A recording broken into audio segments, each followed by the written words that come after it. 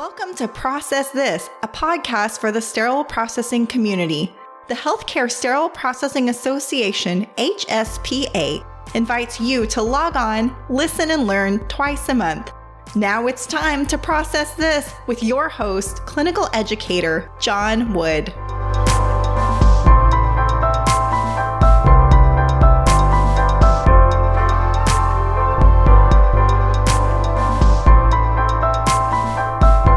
Welcome to the Process This podcast. This is episode number 93. Thanks for taking time out of your busy schedule to join me today. As you all know, education moves us forward as professionals. So thank you for your commitment to the sterile processing profession. Today we are speaking again with Andrew Sundet from Clarus Medical and Ehren Arndt, a technology solution expert in healthcare. Now, they are here to discuss some new technology about to be released with Borescopes. Now, you might be saying, a Borescope is just a Borescope. Well, not exactly. So you need to stick around for this interview, because in my opinion, this is a game changer. If I had to compare this to something, I think I would compare this to the transition of the cell phone to a smartphone. Now, some of you might not remember this, but cell phones originally had only one purpose: the capability to make phone calls. So, no texting, no apps, no internet, no camera, nothing. Just plain old cell phone to call your mom, right? So, I'm going to urge you to stick around and find out about this new technology and how it can benefit you. So find out what all the hype's about. Now, just another note, if you haven't checked out episode number 92 yet, when you're done here and you have a minute, go check out that episode 92, because Andy gives some great advice on Borescopes. So it's not just about the benefits, but more importantly, it's about how to go about setting up a program that fits your specific Borescope needs. So check out that episode when you're done here. But before we get to talk to Andy and Ehren, let's get into what's on my mind.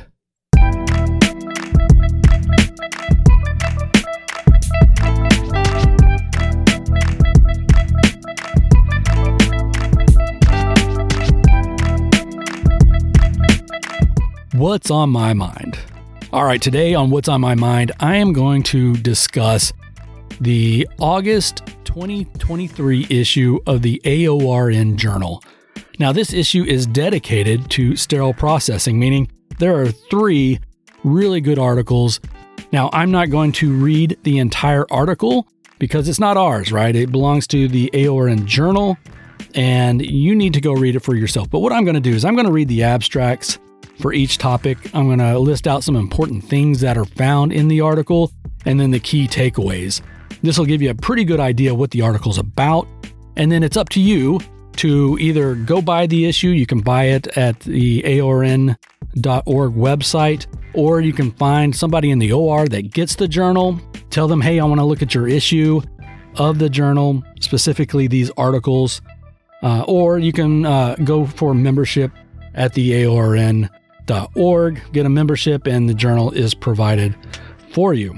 But some really good articles, but I think they're really interesting and really apply to sterile processing. All right, so the first article is titled Performance Qualification Testing Improves Processing of Lumen Surgical Instruments in Ultrasonic Cleaners. Now, the article reads, the use of performance qualification PQ tests for ultrasonic cleaners leads to improvements in the quality of processing lumen surgical instruments. Evidence and national standards assert the need for healthcare facilities to implement quality management systems related to device reprocessing and testing, the adequacy of mechanical cleaning processes. Testing includes showing that ultrasonic cleaners have properly functioned cavitation, soil removal, and lumen perfusion capabilities. Now, this article summarizes survey responses from an audit of sterile processing professionals regarding ultrasonic cleaning units in the healthcare facilities, also provides guidance to facilities regarding assessing installation, operational, and PQ testing related to ultrasonic cleaning equipment. Implementing this testing of ultrasonic cleaners in sterile processing units leads to a decreased risk of soil instrumentation in the OR, which can reduce the risk of patient infection and adverse events. So this article, like I said, it has a survey response of sterile processing personnel, and I'm going to read you some of these responses. One of the questions is, does your department have an ultrasonic cleaner? Now, 11% of the participants said no, which is a little surprising. Another question is, do sterile processing personnel conduct cavitation verification test on the ultrasonic cleaner? Again, 18% responded with a no.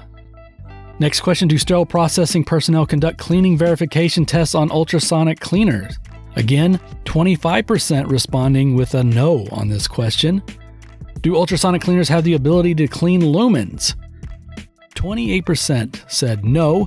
And then last, do sterile processing personnel test the unit's ability to flush and clean units?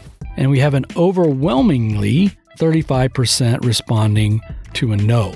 So good information through the survey. A little surprising, I think, with the increased rates of no on these questions. Something to think about, especially if you don't have an ultrasonic cleaner in your department. Now, the article goes on to talk about some of the problems. It goes on to talk about the evidence to support this testing and some of the solutions, like they said earlier, instituting a QMS, a quality management system program, installing qualifications, operational qualifications, and performance qualifications for testing. Now, the key takeaways: if an instrument is not properly cleaned, it cannot be properly sterilized. Bowel burden on instruments prevents sterilizing agents from coming in contact with the instrument surface. Cleaning lumen instruments presents a challenge to sterile processing personnel. Next, sterile processing personnel can use a properly functioning ultrasonic cleaner to facilitate the cleaning of lumen instruments. Personnel should be trained on how to verify the function and efficacy of the ultrasonic cleaners. And as part of the quality management system, mechanical cleaning equipment should be tested daily for the function of cavitation, soil removal, and lumen cleaning. And then next, routine testing of ultrasonic cleaners show that the ultrasonic cleaner is functioning properly. Ultrasonic cleaners should be tested on insulation daily and then after repair. And then there are commercial tests available to test and verify each function of the ultrasonic cleaner. And then last takeaway, a properly functioning ultrasonic cleaner reduces bowel burden on instruments, allowing for proper sterilization. The use of sterile instruments reduces the risk of a patient infection and adverse events. So great article, especially if you are looking for an ultrasonic cleaner. If you don't have one, this is a great article to kind of reference and refer to as you prepare to ask for that capital equipment. Okay, so our next article is titled Emergency Preparedness Strategies for Maintaining Water Supply Quality and Access for Sterile Processing. So water quality, is a hot topic, so this should be interesting. So the abstract reads, sterile processing department technicians are responsible for providing properly reprocessed surgical instruments for procedures. They use utility, tap water, for pre-cleaning, cleaning, and disinfection, and critical, treated water, water for the final rinse and steam sterilization. Water maintenance personnel should work with SPD personnel to ensure that the facility water supply meets the quality parameters for hardness, pH, connectivity, chlorides, bacteria, and endotoxins. Inadequate water quality and quantity can affect the SPD's technician's ability to reprocess instruments correctly and may result in pathogen transmission. When water quality concerns arise, sterile processing personnel should notify perioperative personnel. Healthcare facilities should have a water management program to address both normal and abnormal water operations and an emergency water supply plan. Pandemics, geopolitical conflicts, and natural disasters may disrupt water supplies. Proactive planning for water shortages should help facility leaders respond quickly and effectively when shortages occur. The article goes on to talk about water use in sterile processing, meaning types of water, quality of water that are used during instrument processing. It also talks about water supply disruptions. It goes into strategies for providing safe water in sterile processing through water management programs, emergency water supply plans. So the key takeaways for this article are as follows. The sterile processing department technicians are responsible for reprocessing surgical instruments correctly. True. They require adequate quantities of safe, potable water and should work with water maintenance and perioperative personnel when water supplies are compromised. Utility water from tap can be used for pre-cleaning, cleaning, and disinfection. Critical water that has had contaminants removed is required for final rinse and steam sterilization. Pandemic, geopolitical conflicts, and natural disasters can have dire effects on water supply and access to clean water sources. Droughts affecting groundwater can cause loss of water pressure and poor water quality. And then last, healthcare facility leaders should implement a water management program to avert microbial water contamination and provide safe water for critical facility operations. They should include an emergency water supply plan in the facility's emergency operation plans. So another good article on water, a good article to take to your leadership. Most sterile processing leadership lies in the operating room. So a good article, especially when you start dealing with ST 108, the new water quality guideline, just another article to help support that. So I suggest you read the entire article. Again, to read these entire articles, you just go to aorn.org or find your operating room nurse connection. Now, the last article, and probably one that we all struggle with, is titled Sterile Processing Department Benchmarking for Labor Productivity. Now, this article reads, or the abstract is, personnel are critical resources in healthcare. Ensuring that enough staff members are available to provide necessary care for patients is of the utmost importance. Leaders can use labor productivity measures to compare their department to other like departments and set a benchmark to ensure that staff members are performing at their fullest potential. Productivity measures provide data to help leaders better understand how well processes, personnel, and technology are performing the required work for the department. Benchmarking the sterile processing department for labor productivity is one of the measures that leaders can use to ensure that staff members understand expectations and the role that they play in providing quality care and improving patient outcomes. Benchmark provides the sterile processing leader with the ability to measure performance, look for opportunities to improve performance, and ensure that staff members are working safely and efficiently, especially during staffing shortages. So the article goes on to talk about benchmarking for labor productivity. So it also talks about beginning a benchmarking project. So if you're just beginning the process, it goes into talking about department process mapping, worked hour statistics, comparing groups within the department, comparing characteristics and sample sizes, and then percentile rankings. It also talks about data collection and then understanding the benchmark report, which talks about workflow, throughput, and staffing.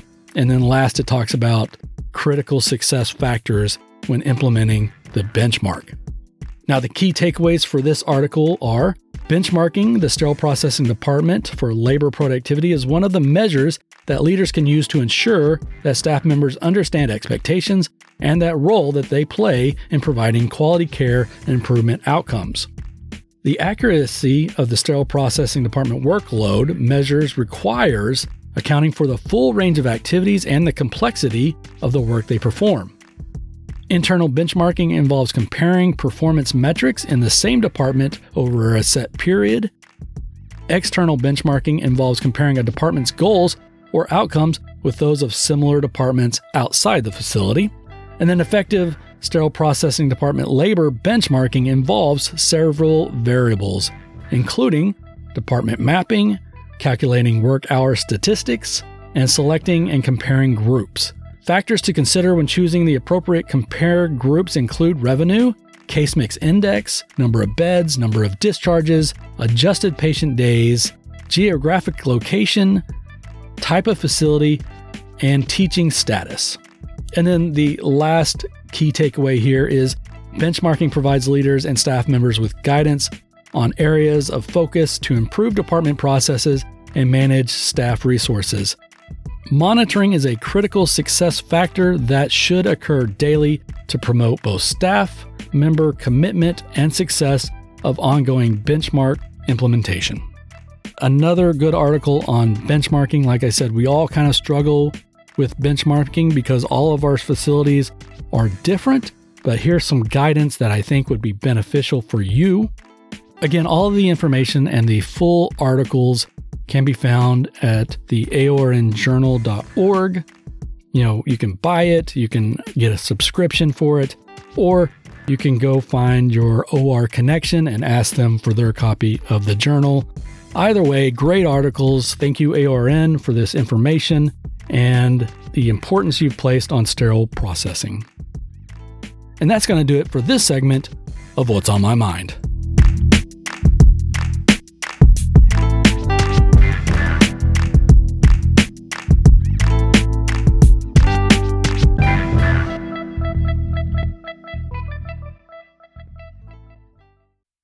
All right, so we have two guest speakers today. One of them is Andrew Sundet, and he is passionate about helping others implement tools to increase patient safety.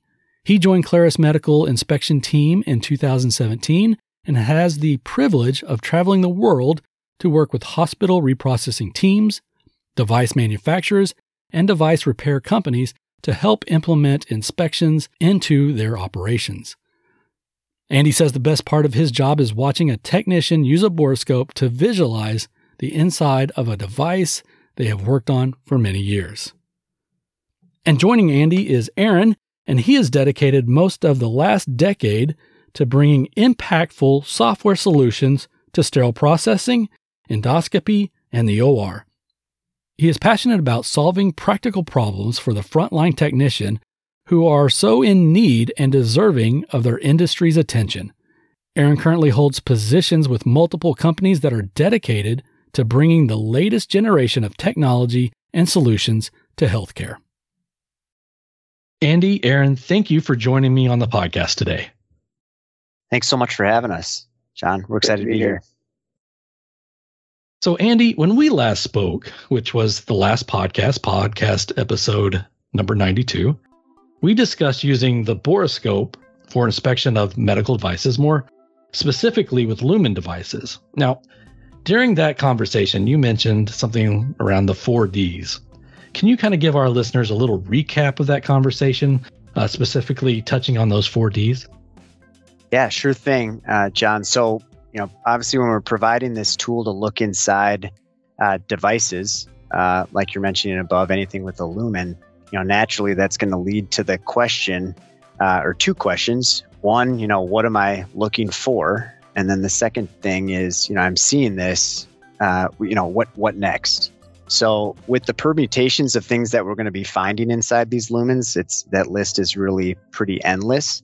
So to help navigate that, Clarus, over the many years we've been doing this, we've kind of come up with these four categories of things that you would find dropping into. So kind of summarizing these for this listening crew, debris would be the first thing, and they all start with the letter D. So debris, something that's inside the lumen that really doesn't belong. This thing could be synthetic. It could be something on the lines of bioburden.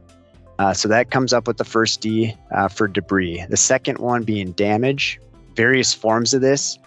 What we can do is kind of reference a pristine device, and then anything that's different than pristine, that could fall under this damage category. The third D being discoloration, kind of another word that could go on with that would be staining. This could be things like residual or dried chemicals. This could be something on the lines of rusting, but some kind of discoloration being the third D.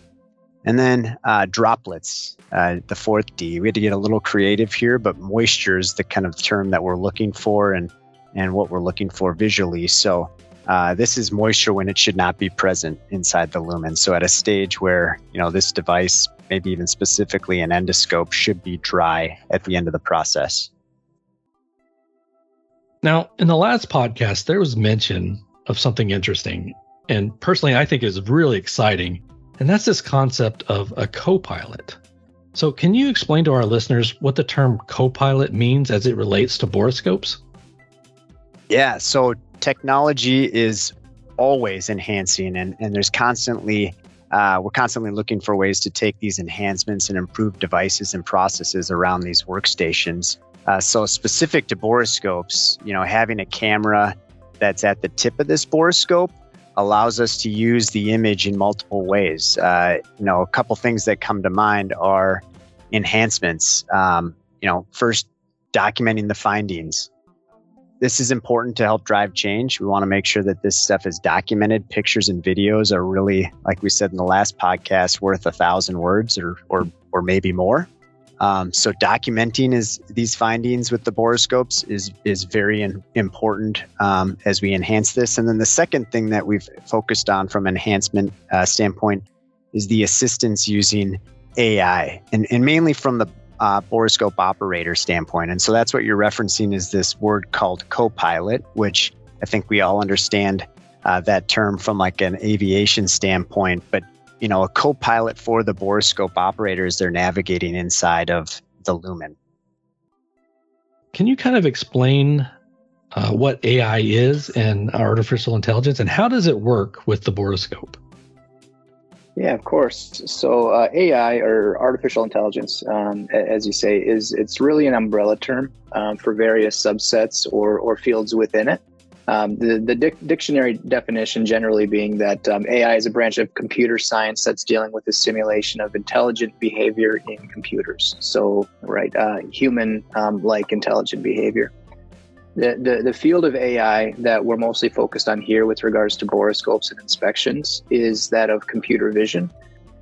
So computer vision AI is the type that trains computers to interpret and understand the visual world, much like people do with their eyes and their brains. And so this, of course, brings us to the really natural fit of using a borescope to capture the visual world inside or outside of those medical devices, and also using that technology and other related AI technologies to, of course, process it and kind of feed into that term of the co-pilot. Now, there are some concerns currently with borescopes, and they're centered around human factors, meaning when the borescope process is being performed, items may be missed or items of concern may be misinterpreted. What role can AI play as the co-pilot in these type of situations? Yeah, so we don't generally believe that we need to start by boiling the ocean on this one or jumping straight to kind of step 3. I think that a natural place to begin is by simply augmenting the inspection technicians with the tools and the knowledge that are needed to help them consistently and efficiently do their job well. So just that would be a great start. Our goal is not to replace people or even take over critical thinking or decision making where humans really, really excel.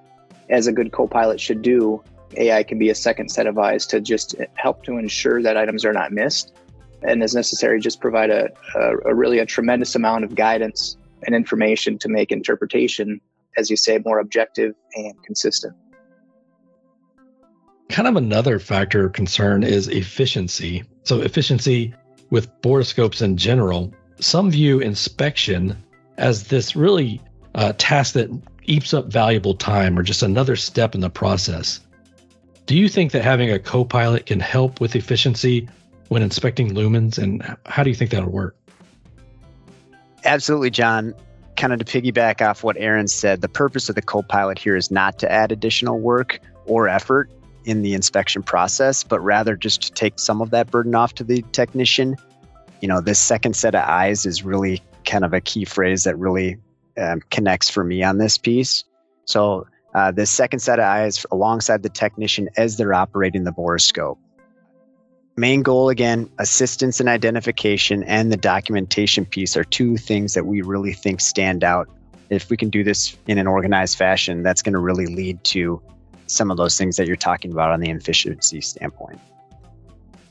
So honestly, AI technology is kind of a new concept for me, kind of like the self-driving cars.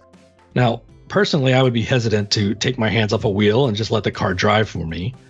One reason behind that is because of the potential outcomes. I always think of the worst possible outcomes. That's just kind of how I am, I guess. For example, if a self-driving car glitches and crashes, I have no control over it. Or let's go to the movies where AI takes over and tries to rule the world, right? So can you kind of speak to how AI with borescopes would be different than these silly scenarios? I can completely relate to the hands off the wheel with an automobile, John. So I do think, though, a general reference where I liken this AI co-pilot piece is really in this self-driving cars. But where I kind of flip the paradigm here, just think about is many of the current vehicles out there, these alerts, let's call it, or the assistance piece are just designed to really help the drivers, alert them to potential dangers. So, focusing on these examples of like a blind spot warning, someone that's in, you're not seeing in a rearview mirror, but they're there.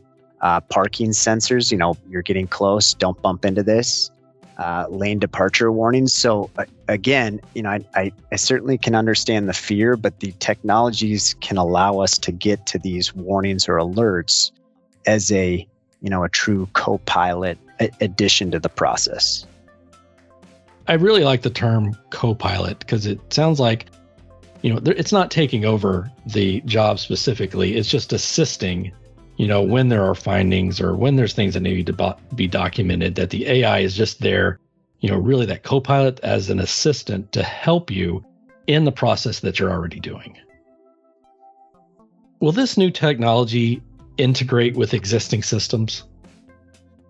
Yeah, I think that's largely unavoidable and really, to be encouraged. I think one thing that kind of helps with this too is, we need to remember that we're just one small piece in this much larger, kind of machine around reprocessing, whether that's for endoscopy or the sterile processing department. So I think you'll see various players in the space with different strategies in this regard, just like you do today.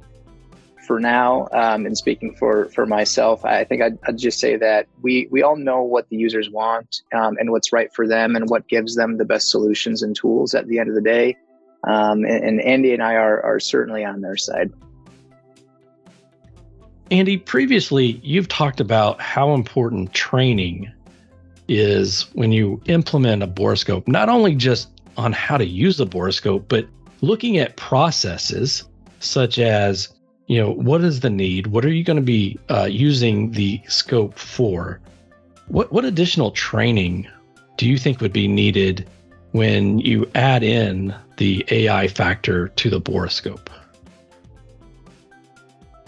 So with AI and this solution here that we're talking about is the real goal is to enhance best practices and improve efficiencies, with onboarding of new technicians, but as well as tightening up this whole process of visual inspection and more or less wrapping it with a bow on things like, helping this tool with documentation to help you improve, more patient-ready devices. So that's kind of the major objective, John. Now, cybersecurity is always an important factor or concern in healthcare facilities these days. Will this type of technology have any impact on current hospital systems? No. Generally it won't. So first, there's no reason for it to involve PHI, which I think just about all of the listeners here will kind of understand the significance of that. Really simplifying the considerations quite a bit, especially from an IT standpoint. Secondly, with regards to just the technology and the solution itself, we can really thank the large technology companies in Silicon Valley and elsewhere these past few years for really advancing the state of these core technologies that are needed for AI, computer vision, to the point where it is consumer ready. So what this means for us is that we can package the technology into solutions that'll be readily palatable to IT administrators and easily adopted by the hospitals. Hey, let's pause our conversation for just a second. Are you looking to get a CE for this episode? Well, you are in the right place. Not only do you get great information, but you also have the opportunity to get a CE credit for this episode. Now, to receive the CE for this episode, simply click on the link in the episode notes, log on to the MyHSPA website, and make sure you use the code COPILOT. Again, the specific code for this episode is COPILOT. Now, let's get back to our conversation. So, are there any other considerations that we should be thinking about when we're looking to use this type of technology? So, at this point, the buzz on borescope inspection on Lumen medical devices is real. It's rapidly gaining worldwide recognition and attention. And this is not only from just end users, but also, governing bodies that are producing guidelines. This is also now trickling into industry as well. And they're listening. So, solutions like borescopes are ripe for the opportunities because of this to build on that solution. That's what we're trying to do here. And a great place for us to start on this is make sure that you're building your current borescope practice. Whether that's taking a borescope that's there already in the department and utilizing it more efficiently. Maybe it's adding more borescopes to more workstations so it is more of a higher frequency inspection step. And the second thing that this kind of piggybacks off of would be, lean on your industry partners. And, I think for that, we're talking about borescope suppliers. We're talking about other industry people that we might be able to talk to about what we're seeing with the borescope, whether it's repair companies or OEMs. So borescopes and AI influence in this step will require a lot of collaboration across the industry. This is not just one group that's going to be part of the solution. So we're excited about that. And I hope that that's kind of where everyone else is feeling the excitement with us. So last question, where can we learn more about this type of technology? So you're going to see a lot more stuff coming out from Clarus Medical on this. Obviously, our partners in this solution for SmartScope. So Clarus Medical, our website, www.clarus-medical.com. That's CLARUS-medical.com. And then SmartScope AI. So www.smartscope.ai. That's where we'll have a lot of the updates shared for viewers and listeners. Great. Well, Andy, Ehren, thank you for giving our listeners some great information. It's really exciting. This term co-pilot, I'm excited about it. So thank you guys for sharing and being on the show today. Of course. Our pleasure. Yeah, thanks a lot, Jon.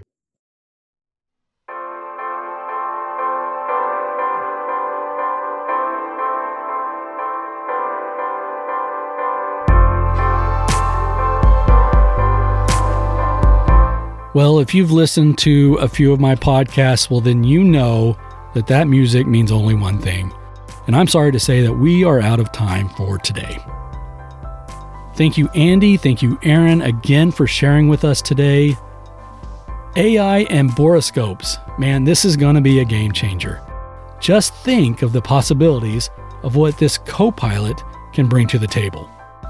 Now, again, for more information about this technology, as Andy mentioned, check out the website clarusmedical.com. That's clarus-medical.com and smartscope.ai. That's smartscope.ai. HSPA episode number 93 is in the books. We are done for today. Thanks for sticking around with me. Just so you know, each episode is on demand, so when you're ready for us, we'll be there for you. And as always, stay classy, and we'll see you next time.